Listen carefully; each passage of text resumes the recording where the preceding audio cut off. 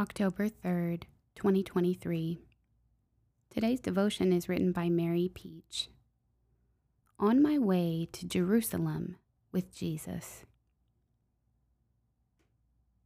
When the days for Jesus to be taken up were fulfilled, he resolutely determined to journey to Jerusalem, and he sent his messengers ahead of him.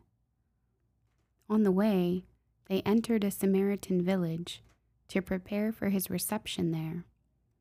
But they would not welcome him, because the destination of his journey was Jerusalem. Luke chapter 9, verses 51 through 53.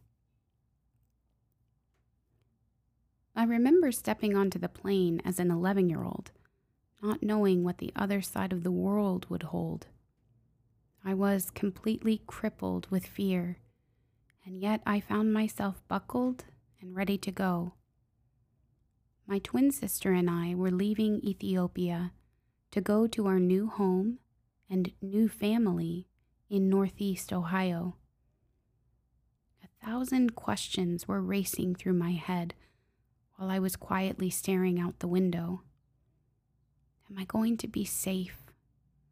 Will I be happy? Did we just entrust them our entire life? So many questions, fears, and doubts. Many of them I'm still processing and figuring out. I was stepping into the unknown, and honestly, I don't think there was anything at that moment that was going to make all of my fear go away. I had to walk through it. I had to accept that my life would be radically and unexpectedly different than I could have ever imagined. I was having to let go of everything to step into this new life. In today's gospel, Jesus sends the disciples ahead of him. They step into this village not knowing if they will be welcome. Then they get rejected.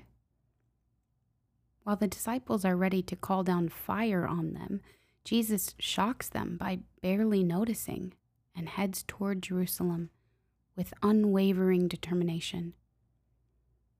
In the text of Luke, after today's gospel, Jesus explains that to be a disciple, we have to be willing to let go of the past.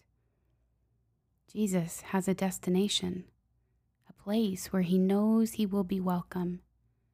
He knows that his disciples' lives will be radically and unexpectedly different than anything they had imagined, but he offers them his plan for them. There are times where the Lord will ask to step into our Jerusalem. He will ask us to let go of things in our past that keep us from the place he wants us to be. Sister, what is the Lord asking you to surrender today? The step he's asking you to take could lead to something way more beautiful than you could have ever imagined. Journey with him.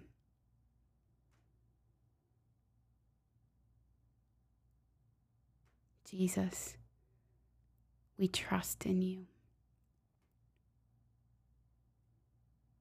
In the name of the Father, and of the Son, and of the Holy Spirit. Amen.